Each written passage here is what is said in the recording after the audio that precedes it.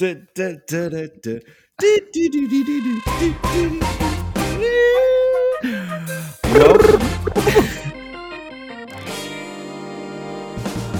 a little bit loose, a little bit unstrung, and they've probably had a few beers beforehand. Please welcome Matt Crummins and Tom Fancy Pants Putt with yet another episode of Matt and Tom's Excellent Adventure. Welcome to yet another amazing episode of Matt and Tom's Excellent Podcast. My name is Thomas Moshe Putt, and with me I have Matthew Fancy Pants Crummins. No. Wow, we're switching it up. And what, Moshe, is that honestly your middle name? It's Moshe, M-O-S-H-E. Yep, it's Hebrew for Moses. Yeah. Right. Yeah. I was about to ask where the origin of that is because it's certainly, it sounds like a good guitarist. Oh, I dropped my microphone again. I've got to get this sorted. A good Probably guitarist, do you think so? Well, I was just down at the pub and there's this amazing guy playing. His name was Moshe. Do you think I should change? I'm going to change the gallery name to Landscapes by Thomas Moshe. What do you think? I'll just do Landscapes by Moshe. That sounds exotic. Oh, wowzers. I feel like I should have my galleries in foreign countries then. Well, you know what's funny though, because now you've mentioned what it actually means. This is exactly the same as Mrs. Bucket calling herself Mrs. Bouquet, isn't it? It's like, what is this? Oh, where's the origin of that? Oh, Moses. Oh, okay, but it's Moshe. Well, it's yeah, like because designer brand. Yeah, version. because at school, my friends used to call me Musha. Musha. So they used to sort of bastardize it, whereas Moshe is a lot more exotic. It's a lot more refined and upper class. You could whisper that in someone's ear and they would smile. I'll try it the next time I see you.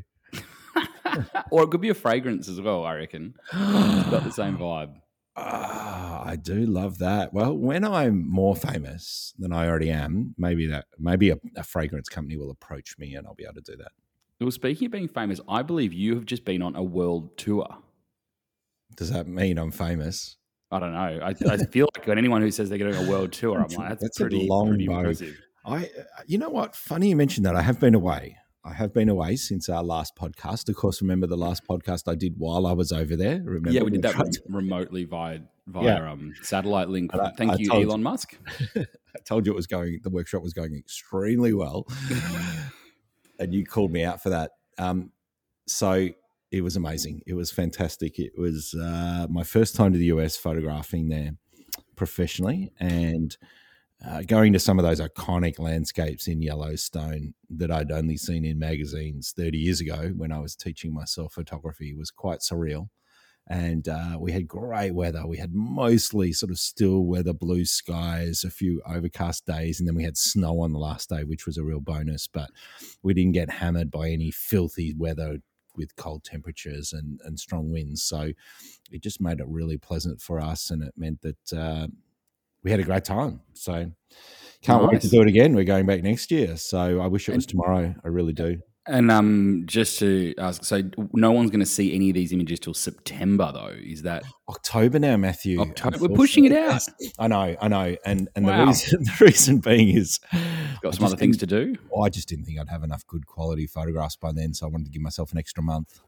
Right. There you go. And I guess the old spray and pray technique's not working quite so well these days, hey? It's amazing what you can't get at even 30 frames per second. But yeah, Tom's actually waiting for the iPhone 15 to come out, which would mean the September deadline's probably a little bit too tight. Yeah. Give the technology another month to develop its smarts to make better landscapes. I've already been in the Apple store and made sure I'm at the top of the queue. We're away September. We're actually in the Faroe Islands and Iceland in September, so it doesn't make sense for us to have a launch and then close the gallery for 2 or 3 weeks. So, but imagine the suspense though. Everyone's like, "I'm just about to go down there." Nah, closed. Got to come back in a month, and you just sit there dying for a month waiting. So this is putting a lot of pressure on me, Matthew, the more you mention it, because already it's been mentioned on other podcasts that they think this is a great idea, but by the same token, imagine the quality. And I'm like, Jesus, I hope, look, I'm just an average photographer who happens to just take a few nice photos every now and again. So please, everybody, I don't want you to think that this is going to be the world's greatest photographic exhibition. It's just going to be a few nice photos that I've taken over the journey in the last 12 months. And you may not have seen them before. So it would be perhaps a pleasant surprise to come down to the gallery and see them for the first time. That's it. And this is why you're the king of marketing, Tom. That was inspirational. Thank you. I don't know about that. What have you been up to? To be honest, I've had a really, really, really ridiculously busy time, as per usual, really, I think. I had I get this, when you kind of get, Christmas for me is usually pretty quiet. Matt, I just have to hold you up there, mate. Mm-hmm. It's February now. Christmas is in December. So I'm not sure where you're at, but this is a pretty good. Have we gone back in time or something? This is a pretty good indication of my life at the moment because my computer says Tuesday the 21st of February, so I'm pretty sure it's not Tuesday the 21st of December. Well, I get to that point in the year in December, and you're running some workshops, and most corporate places have sort of shut down for the year, so most projects wrap up. I kind of go to myself, I'll take January as a pretty easy one. I'll throw a couple of workshops in there, but I need some downtime, enjoy summer a bit. This year, I put a few workshops on, and I thought, by the time we hit to February, corporates still haven't started up yet, so I'll just put a heap of workshops on. That'll be fine. So I did all these workshops. They went bonkers, which was really exciting because they all sold out in December. But then on the 9th of January, on that Monday, nearly every single corporate client I've ever worked with in my entire life called me on the same day and said, oh, yeah, for the last 3 years, we haven't done anything because no one's been in the office. But we're all back in the office as of today. So I have been sitting at my computer and very, very excitingly, I've been editing video nonstop. Nonstop. Sounds so exciting. It's not. It's really not. I've got there's 6 tracks, music tracks in this one video I'm pulling together at the moment. I was going to say, you're going to have some good tunes, noise-cancelling headphones, so you can't hear Laura or Isla whenever they want to disturb you. And you would I'm have in the office, luckily, so you would have to know. You've bolted the office door, have you? You would have seriously. to know when you transition from the coffee to the alcohol. Is there a time? Do they overlap, or is there a gap, or is it just you go definitely an overlap? Yeah, they It's funny though because if I drink lots of thinking coffee, what happens is from 5 a.m. through till perhaps about 11 a.m. I might be a bit late on that one. You're the coffee man, and then from 11 through till perhaps 8 p.m., 9 p.m. It's more like 11 p.m., but yeah. And then the coffee kicks back in at some stage. Vicious cycle. Cycle. Yeah. It's a 24-hour cycle. It never ends. It is, but that's just the thing. Because I mean, for those who've never edited video before, it's really people just don't get it. We recorded 4.5 hours worth of interviews that needs to be cut down into 10 to 11 minutes max, ideally 6 minutes. And these are not people who are professional interviewees who give you these beautiful sound bites. This is everyone's saying what's on their mind, basically, because it was it wasn't disorganized in the planning of it, but it was, you really want the authentic story, so you don't want to lead them down the path too much. And yeah, so I've listened to the same interviews and the same music tracks. I reckon, can't be shy of 600 times in the last week. Oh no. Yep. So it's it's been pretty riveting honestly. On my end. Yeah. Sounds amazing. Geez, I wish I had your life. Hey, for every hour of video you record, how many hours of editing does that equal, do you think? Well, at the moment, it's equal to about 4 hours. Right. 1 currently, to 4 ratio. And we're not finished yet. Yeah. Well, it depends, though, because if it's someone who just doesn't say much and there's only 3 things that you can pull out of it, that's one thing. But there's actually some really cool technology, right? So you can actually go onto your timeline now and you can hit transcribe and it will send it off into the cloud and give you a script back. So you can actually search things via text and stuff, which you could never used to do. You used to have to if someone said, oh, didn't they say this on the day? You're like, oh, I don't remember. And you have to go back through the whole hour of recording. Oh, God. This is now you can kind of search it, but it's still bloody time consuming. And it's just the way people say things doesn't fit together. If they miss a little bit of context, the statement doesn't work. There's just so much going on in it. It is quite fun for the first 5 or 6 hours. Yep. And then it just gets to that point where you need to have a few wines because you do just need to turn the brain off a bit and you need to sort of be able to see the bigger picture, not all the details. And the coffee is the detail stuff. The wine is the big picture. And so, yeah, you do have to like a sine wave. I fluctuate between the two. Fair enough. Hey, I was going to ask something and I cannot remember. It's just escaped my brain. Oh, and I've been checking out a bunch of awesome new lenses just to give a hint about today's topic. Wow, that's a great segue, Matthew. Why have you been checking out new lenses? Well, there's just some really cool stuff happening at the moment, which is weird because you never hear about cool lenses. Like they don't come around very often. Right. So tell me, give me some examples. So Olympus or OM Systems last week announced their brand new 90mm macro lens, which is a 2-to-1 magnification. So it's actually double the macro of their existing lens. Right. Which is pretty cool. So you think about like when people buy macro lens, they often kind of go like, I want to take a photograph of an ant. Yeah. And you go like, that is not macro. That's super macro. That's like really epically macro. So it's very hard. Even with like a bull ant, you won't be able to fill the frame with its head or anything. You're going to get like its whole body and still be disappointed. Yeah. But a 2-to-1 ratio means that you're expanding your subject by a multiplication of 2. So doubling it. Yeah. Yeah. So if you've got your sensor is like, let's just say it's an inch across just because it's an easier number to work with. You can make a subject that's half an inch fill that sensor. Right. Whereas if you use traditional macro, a 1-inch sensor means your subject can be as small as 1 inch, which is not that's pretty big still, isn't it? It's not really macro anymore. Well, it is macro, but it doesn't feel macro-y. Right. So Olympus the first one to do this with these lenses, are they? No, definitely not the first. There's Laowa make a bunch of lenses up to 5 times magnification. Wow. Incredibly difficult to use, and they're very specific. You know, they're not mainstream. So this is the first mainstream lens that's got all the bells and whistles that you would expect from a regular lens that I've seen anyway. That's more than a 1-to-1 ratio. Yeah, nice. Yeah, it's bloody massive though. Considering it's an Olympus lens, it's about the same size as a regular lens, like your regular macro lenses from a full frame camera brand, and but it's got that functionality which makes it very, very unique. And what's the cost? I don't know that they've released the cost yet. I'm not too sure. They might have. I've seen a couple of demo shots through from it. It's not on the shelves just yet, so it's kind of still in like exciting marketing land. Where do you hear all of this new news, Matthew? Do you receive an email? Just through my contacts, mate. My contacts. So well connected, mate. My agent sends me a brief every morning with all the things that are going on, and I read that over a coffee. A bit like what the president does. You know, they get their morning briefing. Yeah. I didn't realize you were so well connected, but I should have known. You should have known. Well, have you Googled me? No, probably not. No, you should. No, there's a whole bunch of let's cut the shit. There's a whole bunch of rumor sites that you can follow on. So if you're interested in obviously your own camera brand, there's 4.3 Rumors is for Micro Four Thirds, so that's kind of covers Panasonic and Olympus. You've got Sony Alpha Rumors, which is obviously Sony. You've got Nikon Rumors, Canon Rumors, and it's basically like people who dedicate their lives to doing nothing but searching the globe for credible rumors. And they've all got contacts inside the industry, especially inside the manufacturing plants.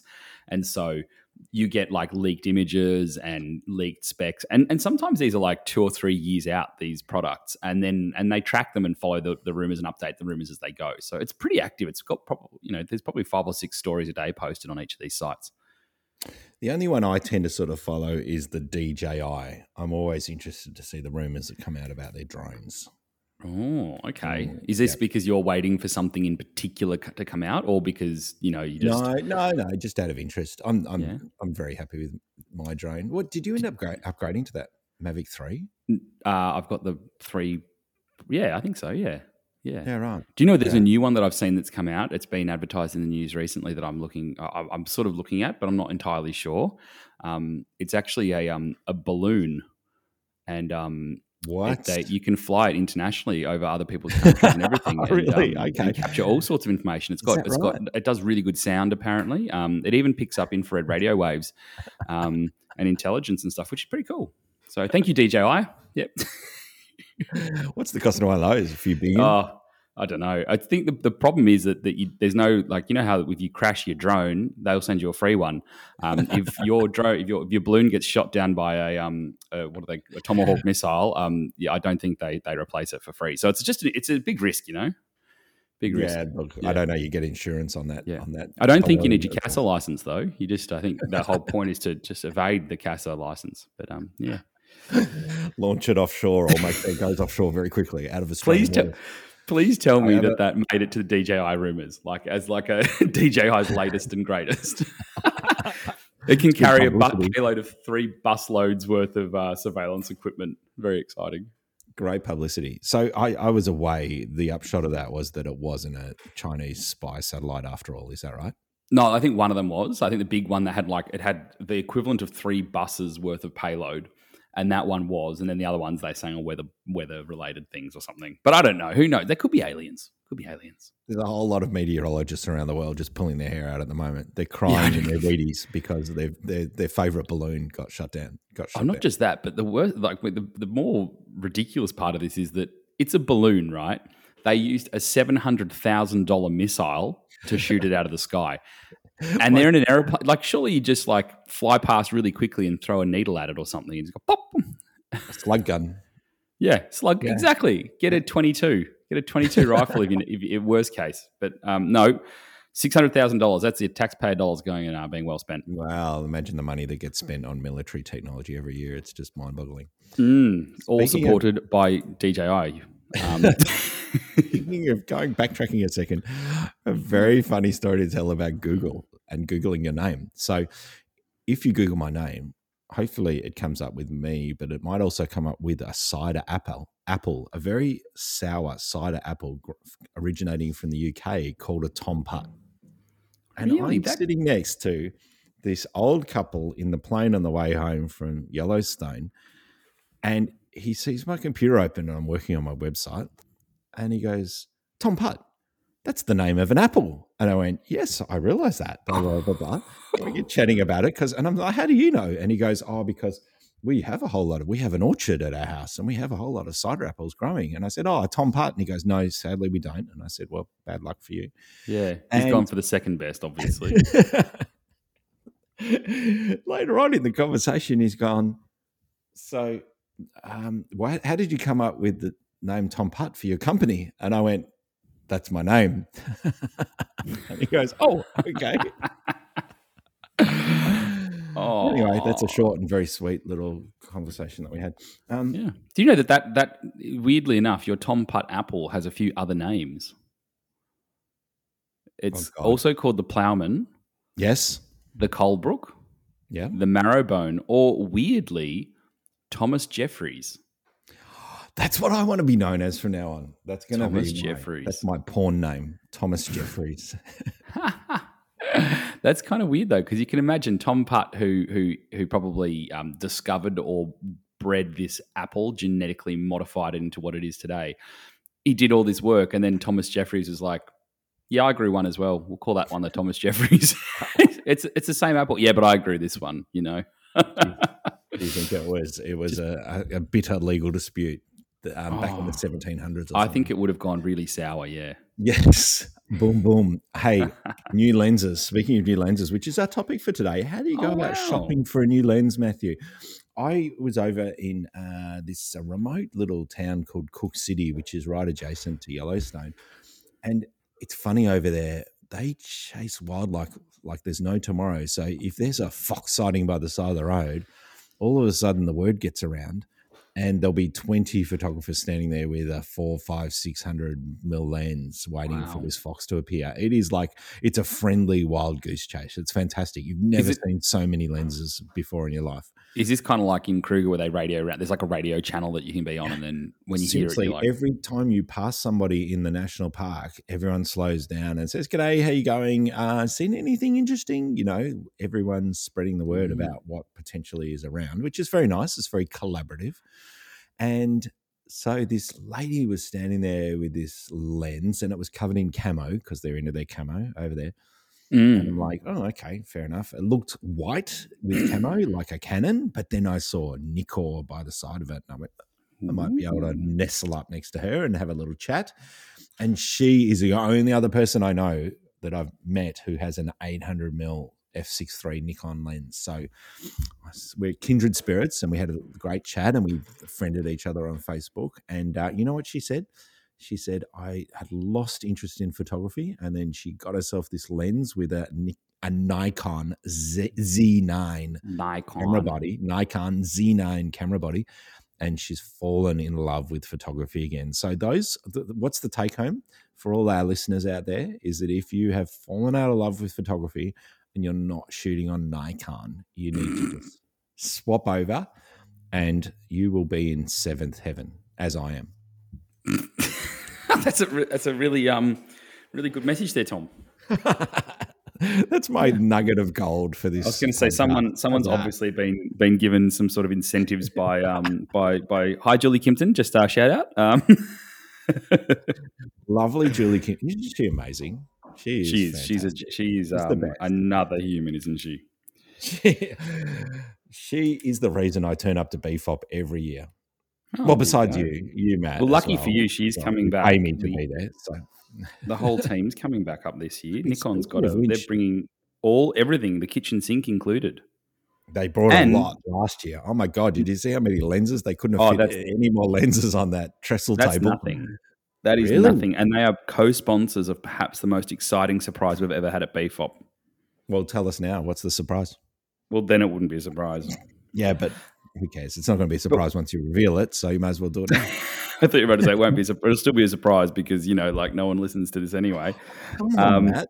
Which is not true. We know that there's a couple of people now. So, are you seriously going to hold? Well, speaking of which, I sounded very distracted 5 minutes ago when you were talking about that Olympus lens because I got a text from an unknown source who might run another podcast similar to us.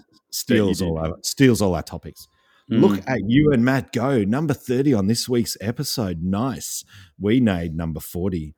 BFOPers hitting the charts. Ha, ha, ha. He sent this screenshot. What is number 30? Number 30 is we talk crashing cars, crashing drones and Carragini. That's like a really old episode of ours. But what do you mean we're 30 out of what? 5,000. But what? I don't know. As in... This is on what? I think this is. Listen to me. This looks to be looking at the names of the other episodes in and around us at number 30. It looks to be like an arts podcast. Like this is the top of the charts art podcast. Are we 30th in Apple, or are we 30th in I'll find out. Very specifically Victoria-based landscape. The most nonsense talking podcast. The most important thing is this other unknown or it's not to be named podcast is number 40. So we're beating them. There you go. Now, everyone, don't bother looking below number 30 on the list because you might discover what that podcast is. Mind you, next to our number is a red triangle pointing downwards saying 12, which means we dropped 12 places. Oh, well, I mean, that means we were even better the week before. That's exciting. It's higher as number 18, Matt. This is unbelievable. Should we actually just talk about, if we want to maintain our position above number 40, we should probably talk about something. Mary's sitting here listening and she just did a massive sigh as though, Jesus Christ, you guys talk shit. Get on with it. She's about to stab herself in the eye, I think, so we should move on. That would not be a good look. When you're shopping for a new lens, we're going to do, we seem to do reasonably well with our last podcast, which was all about how to set up your new camera. And we went tit for tat. So should we go tit for tat for this one? What to look out for when shopping for a new lens? Okay. I like that. Because I think we've got some different things. You sent me some of your notes, which were wildly extensive, by the way. And so I think we actually have quite different things to look at here. I will kick it off because you're not taking the bit by the horns. Is that what you're supposed to say? So you're going to start with the tit, basically, yeah. I'm going to start with the tit. I'll be the tit and you be the tat. Sounds good. How about the number one is for me is the purpose of the lens. Not just buying anything. You might, and I think you taught me this, although I'd like to think that I thought of this myself, is that when perhaps you're looking for a new lens, you might say to yourself, I really need something wider. I've got a 16 to 35, but I'd really love a 14 to 30 or a 12 to 24 or something like that. You may well want to go into Lightroom, sort your catalog so that in the label, I think it is on the far right, if you click on the word label, you can actually use it to select the different. You go lenses. metadata. Yeah, in metadata, but I think then it's the label on the right. That's the You can label select column. any of the columns. Yeah. Right. And you can select the lens, and it will tell you what specific, down to the millimeter, what specific focal length you've used for each of your photographs. And it obviously tells you how many times you've used that focal length. Then if you find that perhaps with your 16 to 35 mil lens, the majority of the time you're using it on 16 mil, yes, you may well enjoy having a wider angle lens because you're already looking for that super wide angle anyway. So perhaps buying a 14 to 30 Nikon 14 to 30 head mount f4 lens. I've got one of those. It's a very sweet lens. 12 to something or other, things like that. So you may well do well by getting a wider angle lens, for example. I'll do the shameless plug here. Extreme the other way, where you've got a telephoto lens and you're like on 200 and you find yourself shooting it with your 70 to 200, always at 200. Well, clearly you might need something a little longer. Shameless plug, go. Shameless plug. If you jump onto my YouTube channel, there is a 15-minute video that takes you through that process. Is that right? We should put that in the show notes, Matt. I might even make a note. We should put that in the show notes. Yeah. I mean, I don't even know where the show notes go, so I won't probably do it, but you could. For those who would like to look at our extensive show notes each week or each time we record, go onto our Facebook group, just search for Matt and Tom's excellent podcast, and you'll find the show notes. There you go. There you go. Well, I definitely agree with that, Tom. I think that the purpose, I'm going to take your one. You're not a step further. I'm just going to do a parallel step with your one to back it up, and then I'm going to do mine. But I think the purpose is really important because, yes, you've got to be, I guess, make sure that you're buying a lens that is going to fit your purpose. But I'm also going to say that I reckon that one of the best things you can do when you're looking for a new lens is really truly ask yourself, do you need it? You know, no, that's no fun. That's no fun. Really? Yeah, well. I say that because, you know, Mary just looks to me and goes, I don't need that dress, but I'm going to buy it anyway. Well, here's one for you. Want versus need. Want versus need. Well, wants versus need, yeah. But like, I'm gonna shout out to Terry and Josh, who have been on a few workshops with me recently. Now Terry's got herself a D7500. Probably like Christine hasn't learned anything from me, but sorry, hi Christine. But she brought a big bag of all the lenses along the other day, and one of the things that was really interesting in that was she said, she's going to the States actually for a 3-month big trip, and said, what lenses? I want to know sort of what my lens setup looks like, because she'd bought a whole lot of lenses. This is before she really knew much about what she was doing with it, and there was a lot of double ups there, where, you know, you might get an overlap. You know, for instance, if you bought a 14 to 24 and then a 16 to 35, there's really not that. There's a lot of overlap, there's you know, no and use. so No. there's sort of no use. Like you might. So I'm going to say that you got to make sure that you understand your use, and then make sure you're not kind of doing too much double up, because the reality is you don't want to carry a lot of junk around, and most people don't carry a lot of lenses. So if you find that more often than not you're going to buy this lens, but it's the heavy one, so you leave that at home in lieu of the light one, it's really not worth it. And I guess the other part to it as well, in terms of your purpose, and this can be my, you know, my tat, right, for your tit, was was that especially with wide angle lenses, which you're mentioning, really understand your purpose, as well as your telephoto lenses. Really understand the purpose, because there are some limitations with some lenses. You know, there's some awesome features in certain lenses, but they have huge limitations. One example is if you go, for instance, the 16 to 35 versus the 14 to 24, using filter systems on the 14 to 24, it can be done, but it's a lot bigger, a lot more expensive, and a whole big pain in the ass. And people generally don't. So sacrificing a little bit of that zoom range to make sure you can use a filter system easily is much more important than the extra 2 millimeters of width. Or on a telephoto lens, for instance, if you take a look at, say, I used to have the Nikon 400 2.8, which was awesome, but the front element doesn't take filters. So you got to put a drop-in filter in the back, which was like $500 for a polarizer. And if you were doing a lot of stuff around rainforests, for instance, you desperately want to have a polarizer. Yeah. And so if you can't do it easily, then you got to go actually maybe sacrificing a little bit of that quality or that distance or whatever to make life easier is going to be a better trade-off. Yep, agreed. I'm sure there's more examples of that, but yeah. Well, it's interesting you talk about that because I'm carrying a bag of lenses around. From my recent trip, I took my 14-30, 24-120, 100-400, which I'm going to talk about in a sec, and then my 800.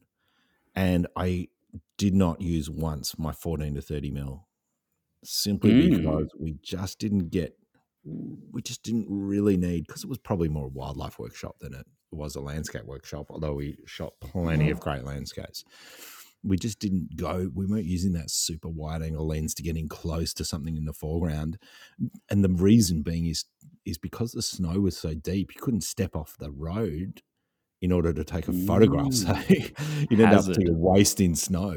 So you couldn't get close to your foregrounds anyway. So that was not something I'd take in the future. And I guess my point is that, well, if you're not a landscape photographer who loves super wide angle photographs, what's the point in buying a wide angle lens? Don't just buy it because everyone else has got one, or you got told by somebody you should get one, or the worse still, the person in the camera store told you, oh, you're a landscape photographer, well, you need something super wide. Oh, really? Do I? Okay. $3,000 later, you're out of pocket.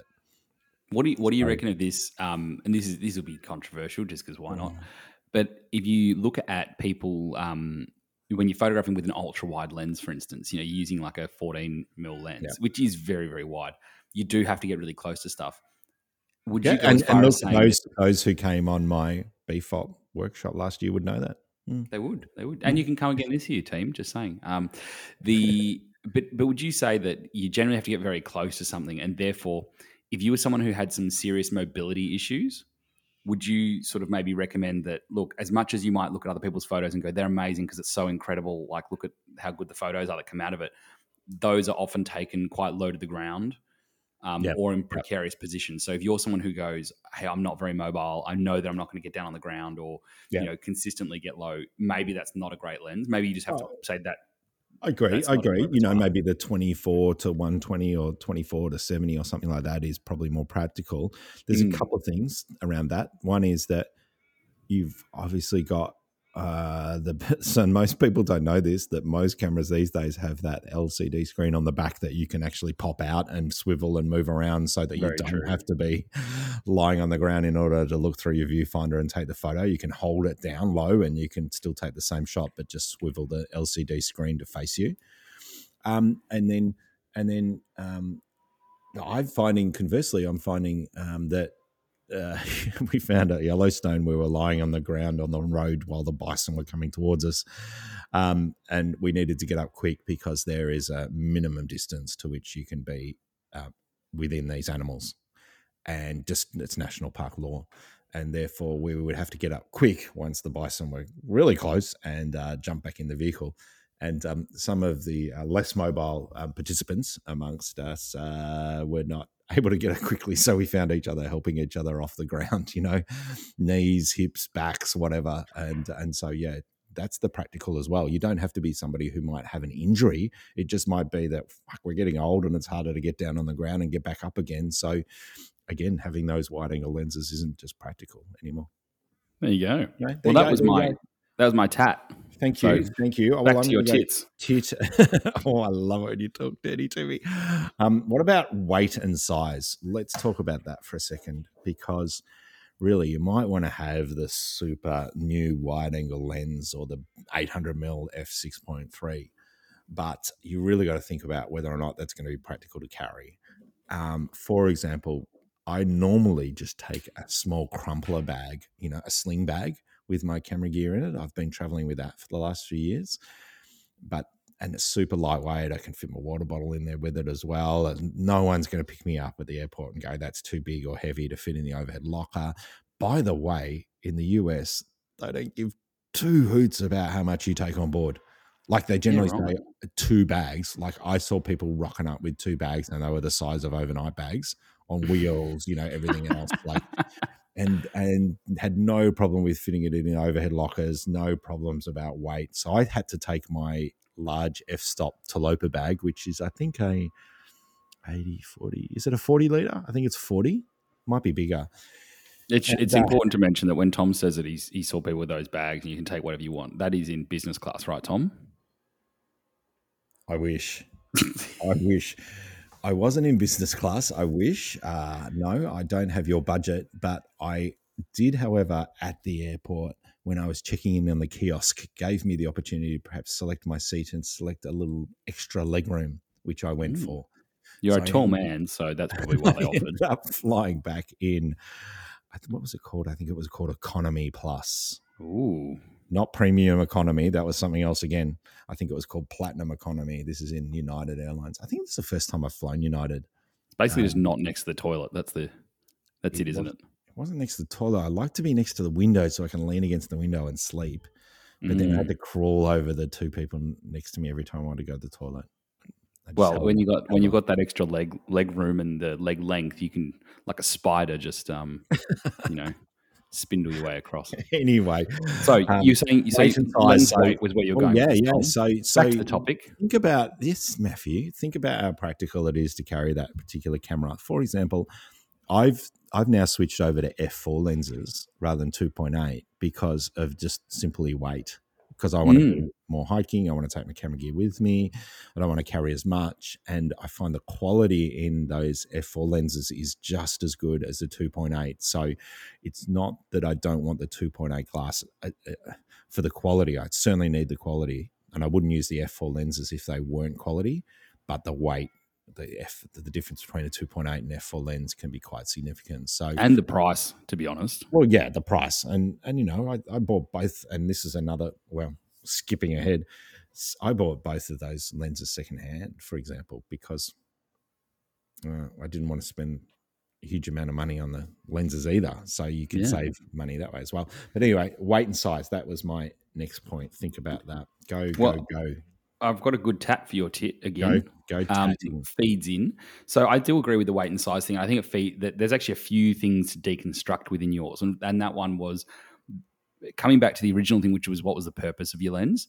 I think if you understand what you're going to be shooting with it, then you can make a better decision, because sometimes just getting the better lens doesn't make sense. So as an example, if you look at cars, buying a Ferrari because it's a better car than, a people mover. If you've got a family of 7 people, maybe the Ferrari might be a better car still, but maybe not for your purpose. No, it's not practical. No, not practical. And I think I don't take my Ferrari to workshops. I leave it for the weekend. You just take the Audi, don't you? That's my sort of after hours during the weekday. After hours car, yeah. But it's a really good point though, because with your size and weight thing, yes, the size and weight makes a big difference, but the cost, and also you might be surprised to know, for those listeners, that the sharpness of an f4 lens is often better than the f2.8 lens. That's controversial. How do you says who? If you look at the charts. Charts. No, if you look at the 16 to 35 Nikon f4 versus the 14 to 24 f2.8 as an example, the 16 to 35 blows it out of the water. Wow. And it's a cheaper lens. It's got a poorer aperture value, technically speaking, I guess, and much lighter. Can adapt filters, but it is a tremendously sharp lens comparatively speaking. So this segues through to talking about, where do you go? Is there a reliable source online where you can? Oh, we'll get to that. The experts. All right. You have to wait to the end, though, Tom. That's how you make people listen to your podcast. You give them the real thing at the end. If those who are wanting to know a reliable source online in which to look at these lenses, and perhaps somebody else who's an expert who's reviewed them, we will be talking about that in about the next 10 minutes. Yeah, but you're not sure when, so you should probably listen to all of it. But the part here that I want to go, shut up, I want to go to the purpose, right? is if you think about it, right, if you're doing astrophotography, you need that f2.8. Well, you don't need, but you should really aspire towards those big wide open apertures. But if you're doing general landscape, it's incredibly rare that you're going to use the f2.8 or below f4. So it's actually a useless feature to have in the lens, and you're going to pay a lot more money for it, and you're going to carry a lot more weight around. So I think one of the biggest decisions in your lens is actually, what are you going to use it for? A classic example for this, and Tom, I'm going to cut your lunch a little bit with this, but that's okay because it'll segue to your next one. I used to have my 400 f2.8, which I talk about a lot because I loved it dearly. But the thing was, I bought it for wildlife, and I bought a whole bunch of teleconverters with it so I could extend it out and whatnot. But in reality, when you're in a practical environment of photographing, having a fixed lens like that becomes really tricky to use and very, very, very limiting.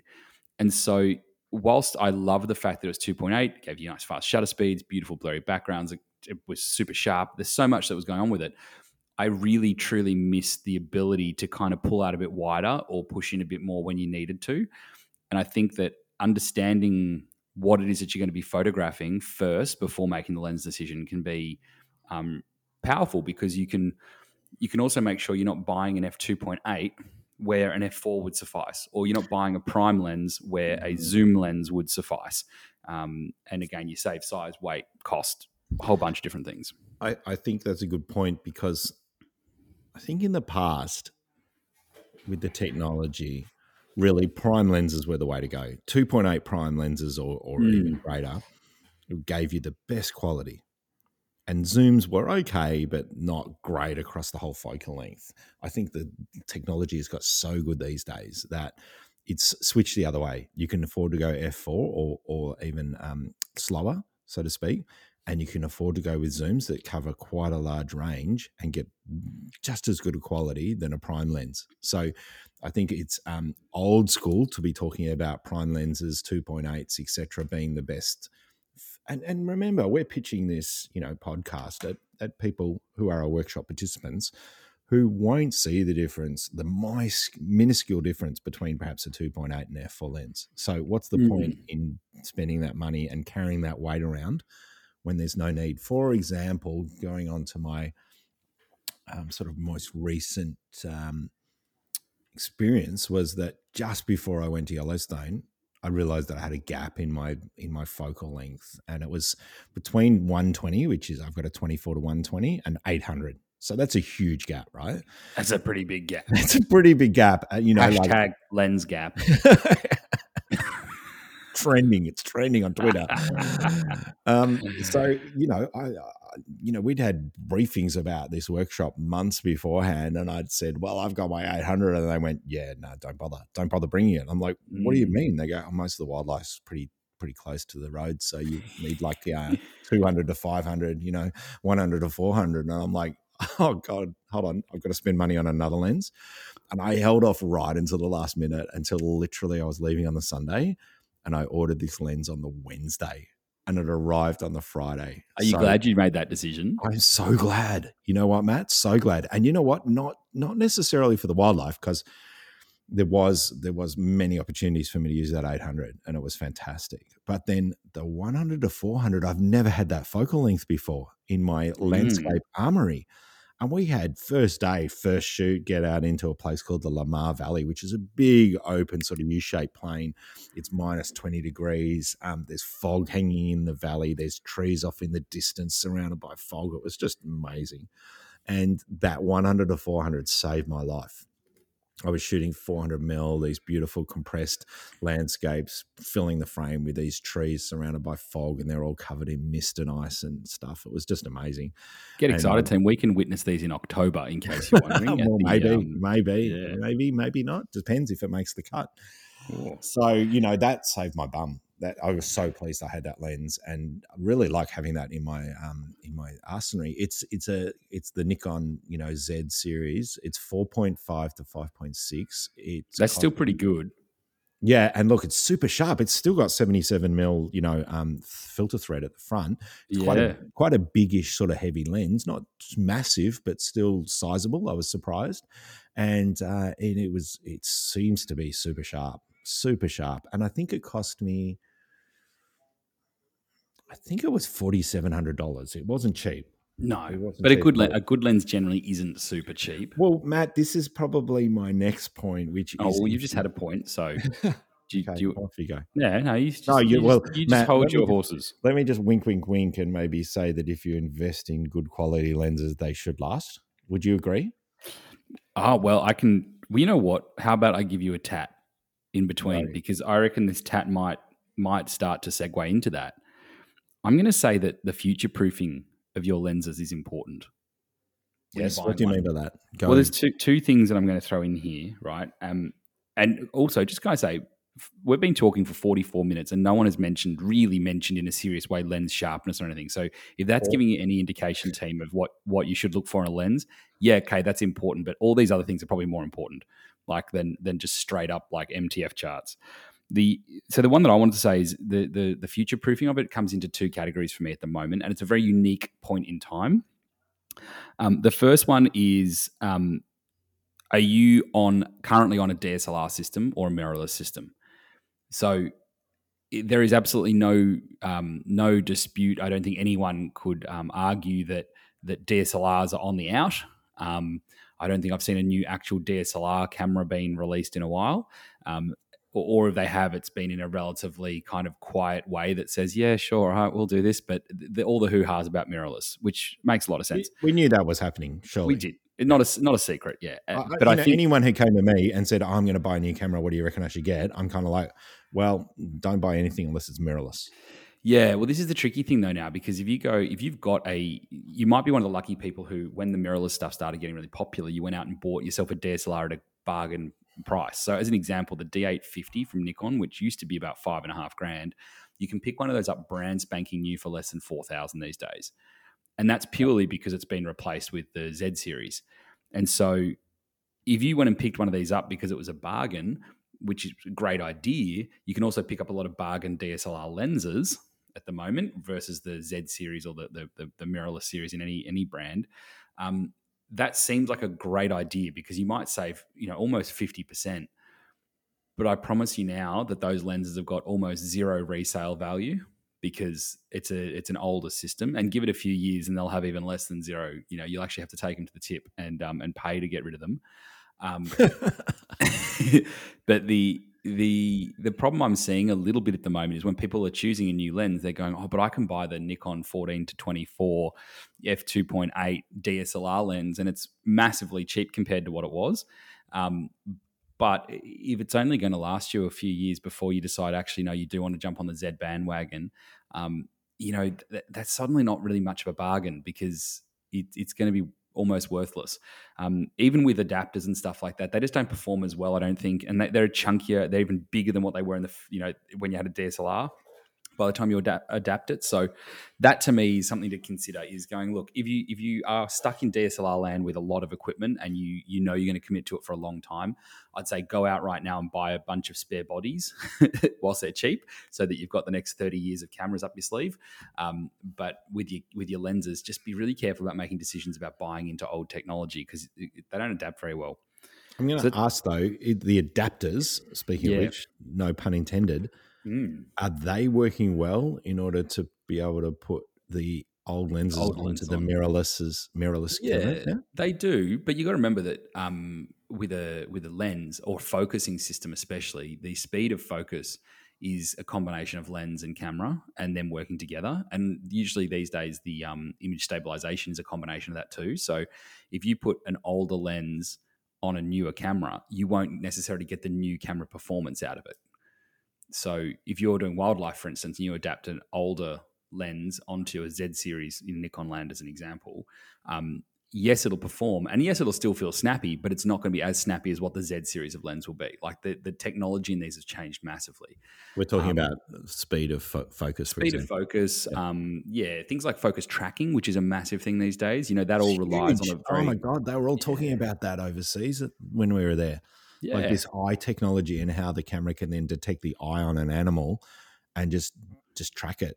Mine does. Well, see, here's the thing. Mine does eye tracking for animals and even for birds specifically. The new Sony camera that's just come out, the R5, the A7R, A7R5 has an insect tracking mode where it only will focus on insect eyes. Like, It is nuts. And so you don't get those benefits if you're adapting old lenses. And I'll also say that most of the time when we move to mirrorless, one of the big draw cards is that it's smaller and lighter. And in fact, if you look at the last year of lenses that have come out, they have all been released, these new generation of lenses that are substantially lighter than their previous generation. So Sony dropped nearly 500 grams, I think it was, off their 70-200 in the latest generation. And if you're going to go and adapt an old DSLR lens, You're just not going to see it. In fact, shout out to Nick Fletcher.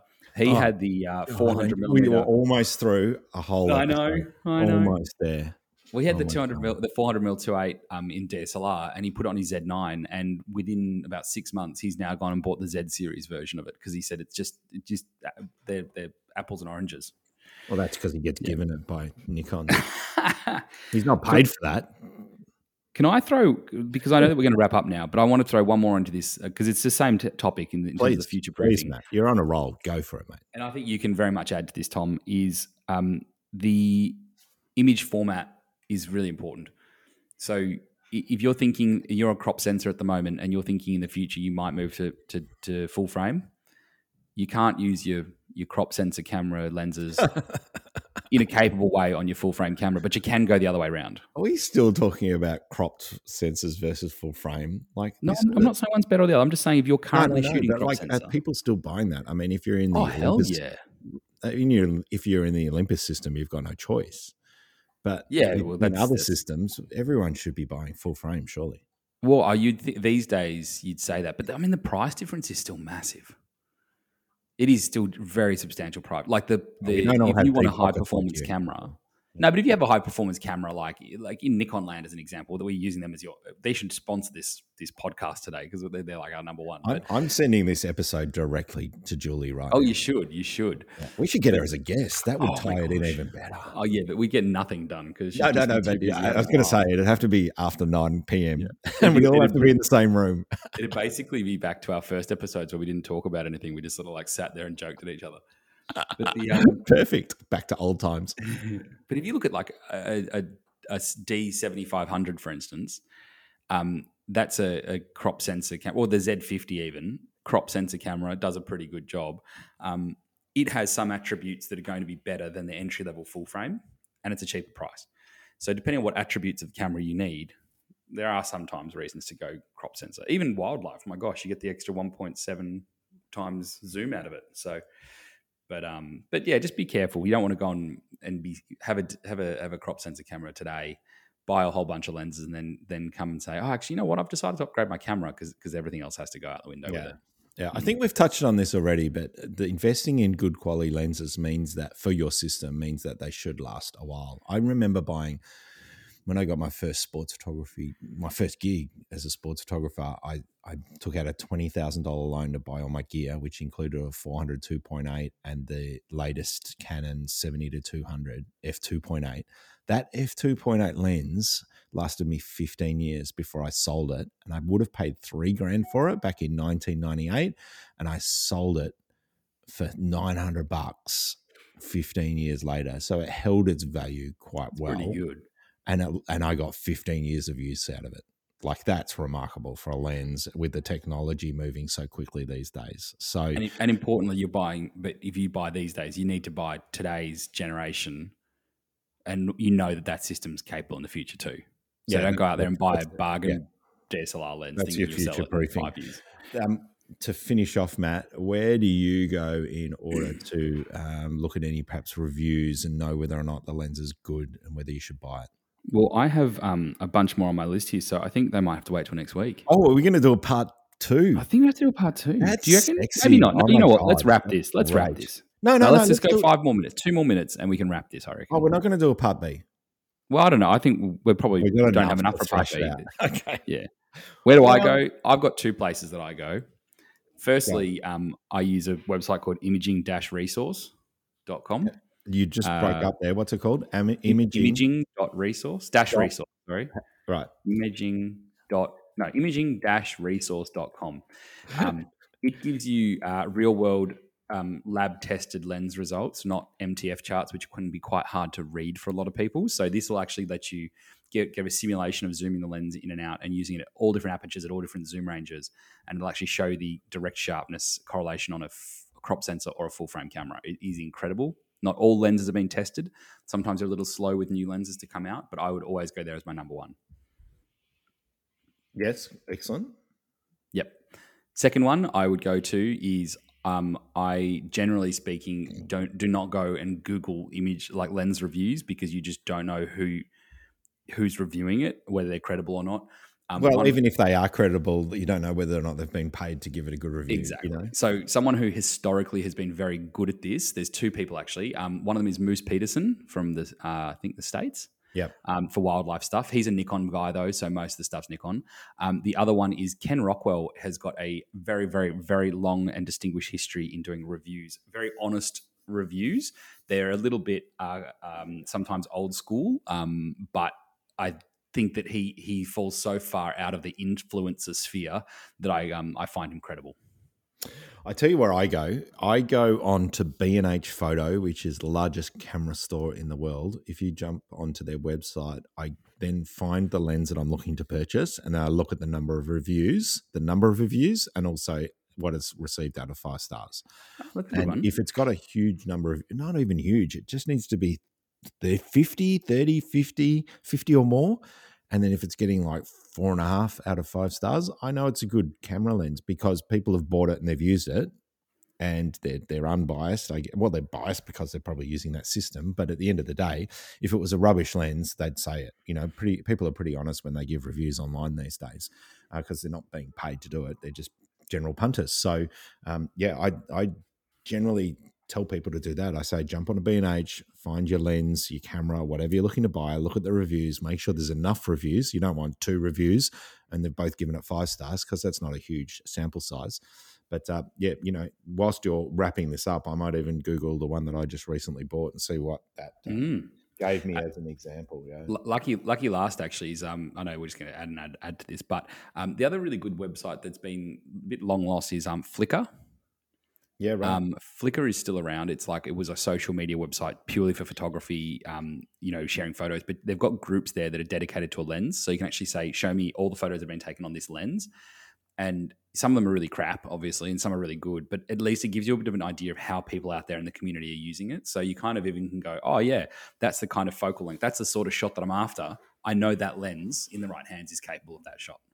Yeah. Yep. Yeah. Hey, I just did Google that Nikon 100 to 400 that I just bought before I went to the States, and it's got 88 reviews on B&H, and 81 of those are 5-star and 7 of those are 4-star. So that's pretty solid.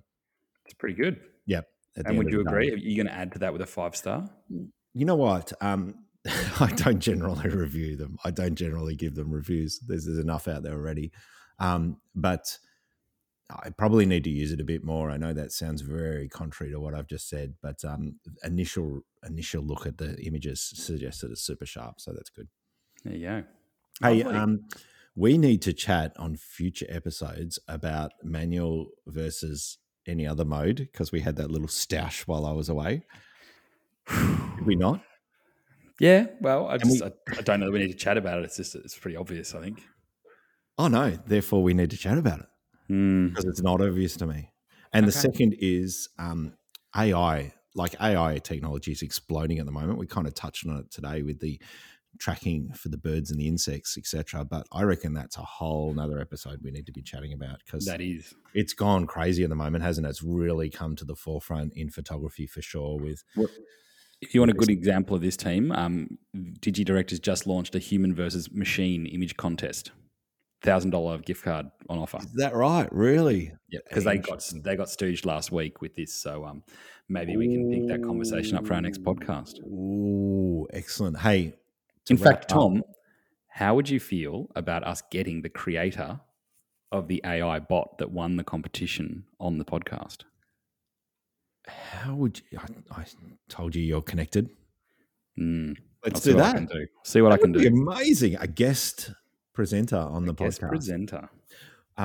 Don't forget that I have been spending an insane amount of time updating my workshop page, my website there, in order to make it super user-friendly and for everyone to know what's coming up. So if you haven't had a chance to look already, tomputtworkshops.com, you will just be amazed. You will be in seventh heaven, and I would love your feedback on the website there. Tomputtworkshops.com. Have a flick around.